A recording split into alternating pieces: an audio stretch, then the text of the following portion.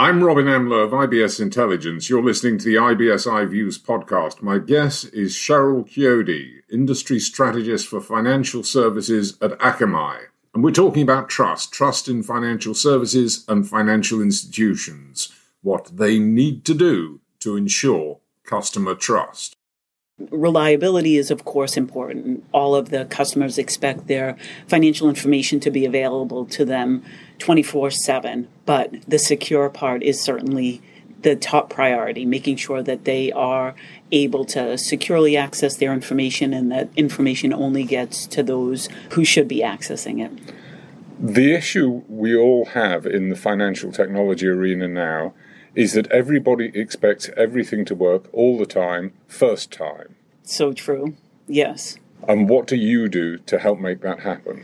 So there's lots of different things that Akamai does as a whole and that I can help to do as a strategist. So firstly, as a strategist, my job entails going out and speaking with customers and understanding what the challenges are. So if there are any issues that are perceived or real with the ability to deliver those services on time the first time, I can then bring that back to Akamai developers and engineers and ensure that we are building products and services that will help them to deliver that.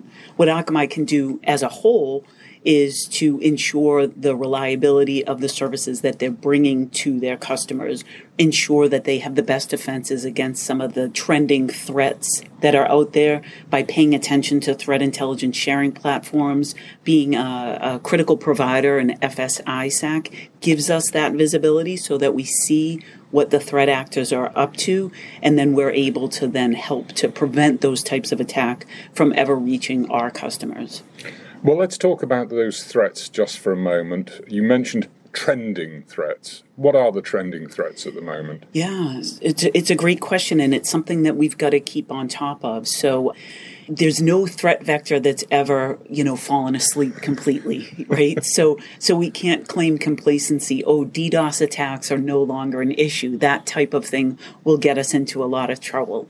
But the threat actors are constantly evolving and looking for new vectors and new ways to attack.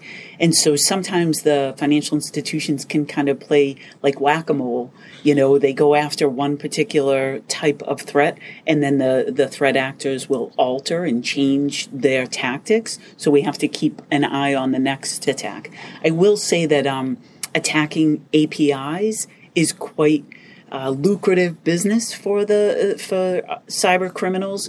So APIs have become very prolific in financial services, and the use is really expanding.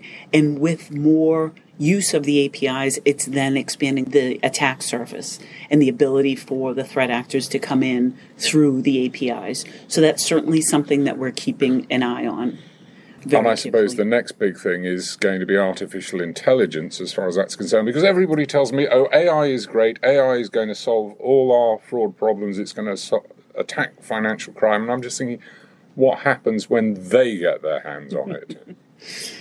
And you're right. I think there's a lot of benefits to AI, and there's things that we can do to kind of reduce the amount of false negatives and false positives that we're seeing when we're trying to mitigate attacks. But you're right. What about when the bad guys get a hold of the AI, right? So it's constantly about evolving the mitigation tactics that we have and our ability to respond, right, and understanding what's out there. So that's why, again, belonging to a threat intelligence sharing organization like BFSIs helps us to broaden our ability to kind of listen for what we're seeing the threat actors come up with. And when they're utilizing AI, we can be hopefully one step ahead of them with our response. You need to know what's coming up so that you can project forward and look at what they might be doing and take steps to mitigate it as early as possible. Precisely.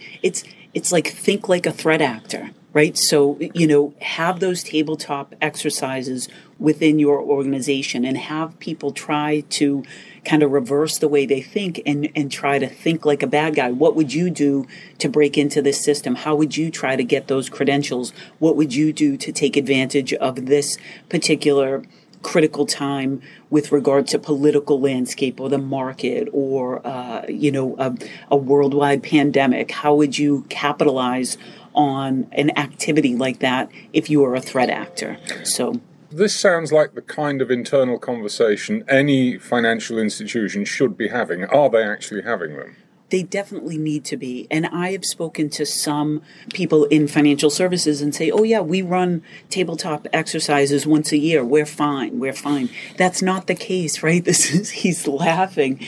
But this is something that needs to happen with regularity so it becomes muscle memory, right? It's not like when the attack happens, you're like deer in the headlights and trying to respond and Googling, cybersecurity vendor that can help me, right?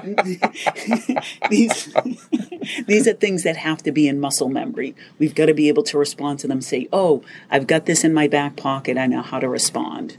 Well, let's turn to the perhaps less apocalyptic, more business as usual now. And it is, as I said earlier, something that has to happen right first time, right every time. How do you go about ensuring that your part of that equation works?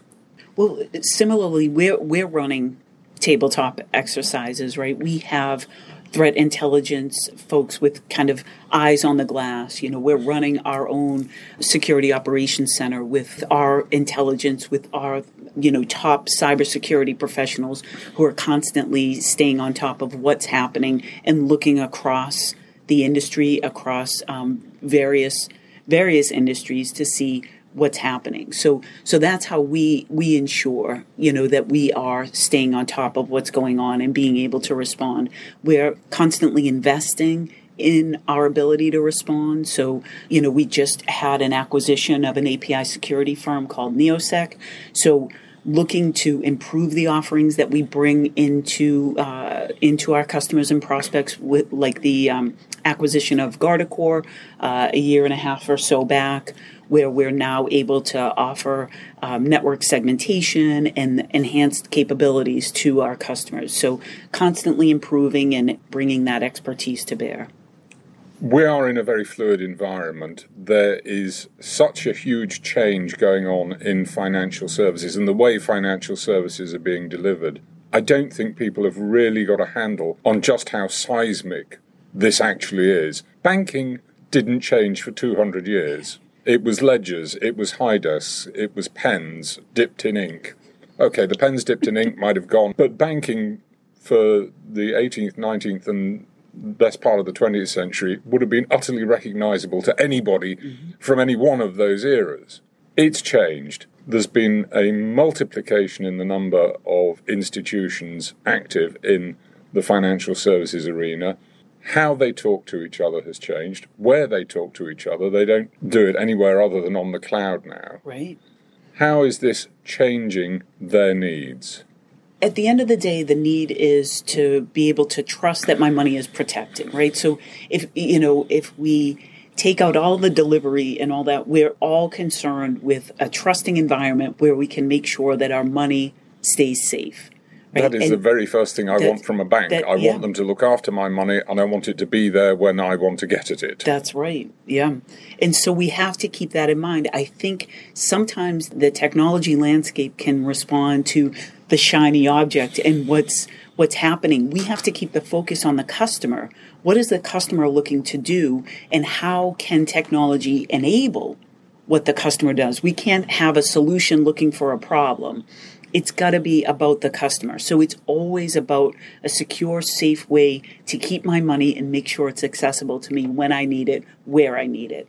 And that, I think technology has moved so fast that, yes, the natural evolution is to move to the cloud, and we've got to do that with caution that ensures that we're doing it in a secure way. We've got to be able to keep our eyes on what the threat actors are thinking about themselves and make sure that we're building security into every single product or service that we build for a client. Security has to be built in. It can't be an afterthought, because by then it's too late and we've left the vulnerabilities open. We've got to build in education for our customers and our employees to ensure that we're protected against phishing attacks that can turn into ransomware attacks, and ensure that that education is key, because all of this technology is dependent upon people and processes as well. And if we're not really ensuring that all three of those legs of the stool are staying connected and as secure as possible, then we've left something out and we're not delivering to our customers what they expect of us as a financial institution.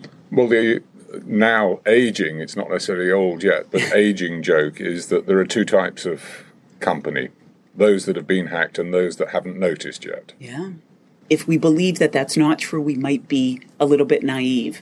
So I think it's about how can we build in cyber resilience so that we can respond once we get hit. So how do you respond with the least amount of damage, the least amount of downtime, the least cost to your organization in people and resources and time, and making sure that you can get back and up and running with the least amount of damage. And I think this is where something like microsegmentation can really help, where you can segment your network so that when the bad guy gets in, it's almost like what a shipbuilder does when building a ship. Compartmentalization. Exactly. Yeah. So if there's a breach to one hull in the ship, the whole ship isn't going to sink. And that's the kind of thinking that we implement with regard to... At least not without Jack on board, but... That's true, right? That's true. Anybody under 30 won't get that reference. I know.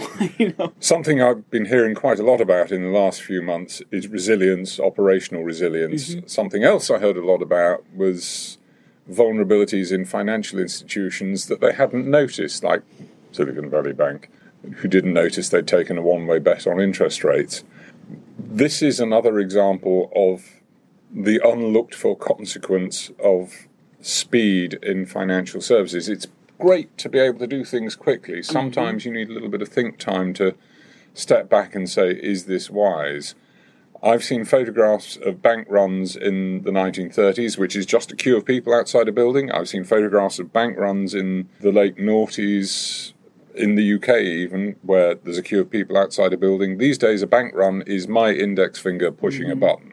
You know, the Silicon Valley Bank and the contagion effect from that is nothing less than frightful, right? To realize that there are certain lessons we've yet to learn, right? Putting all your eggs in a specific basket and not realizing the implications of what else could happen. So I think you're so right. And then the bank runs, what we saw with First Republic Bank, and other banks where that contagion effect could perhaps have a devastating ripple effect throughout the financial market. So I do think that we have lessons to learn that we're hard-pressed to learn. Well, this is just another example of what I was saying earlier about the fact that the seismic change in the way services are being delivered, people have not yet got to grips with what that potentially means.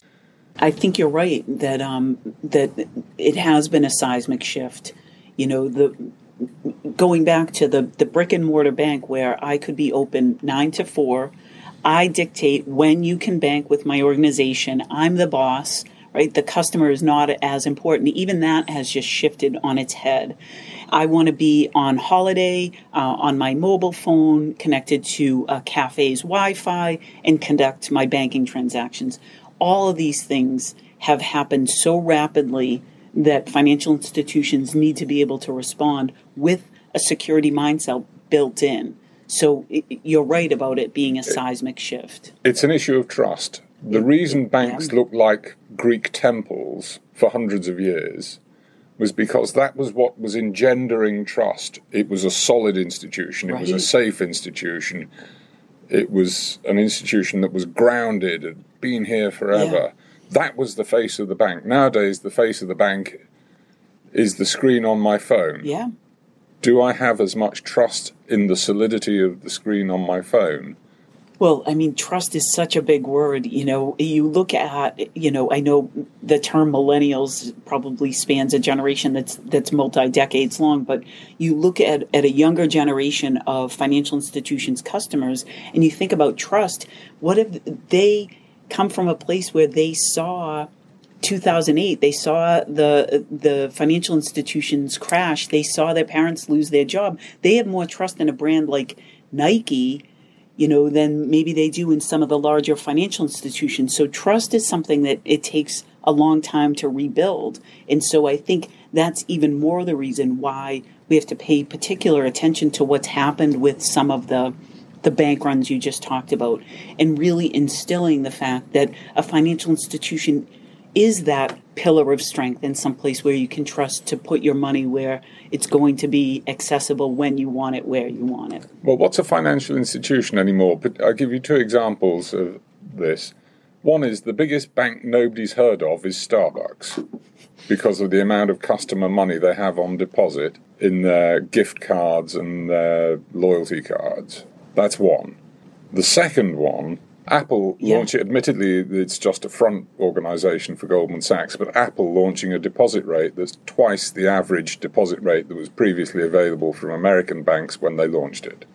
Yeah, and the Apple Card is beautiful to look at. It's pristine. You unbox it when you get it. It's all about a consumer experience, much more than a financial transaction, right? They've got this marketing mindset built into the way they're delivering products and services, and it's gone much beyond just a place where I can trust my bank to have my money safely stored for when I need it and conduct financial transactions. It's building into consumerism that we've all grown accustomed to. Cheryl Chiodi, Industry Strategist for Financial Services at Akamai, thank you very much.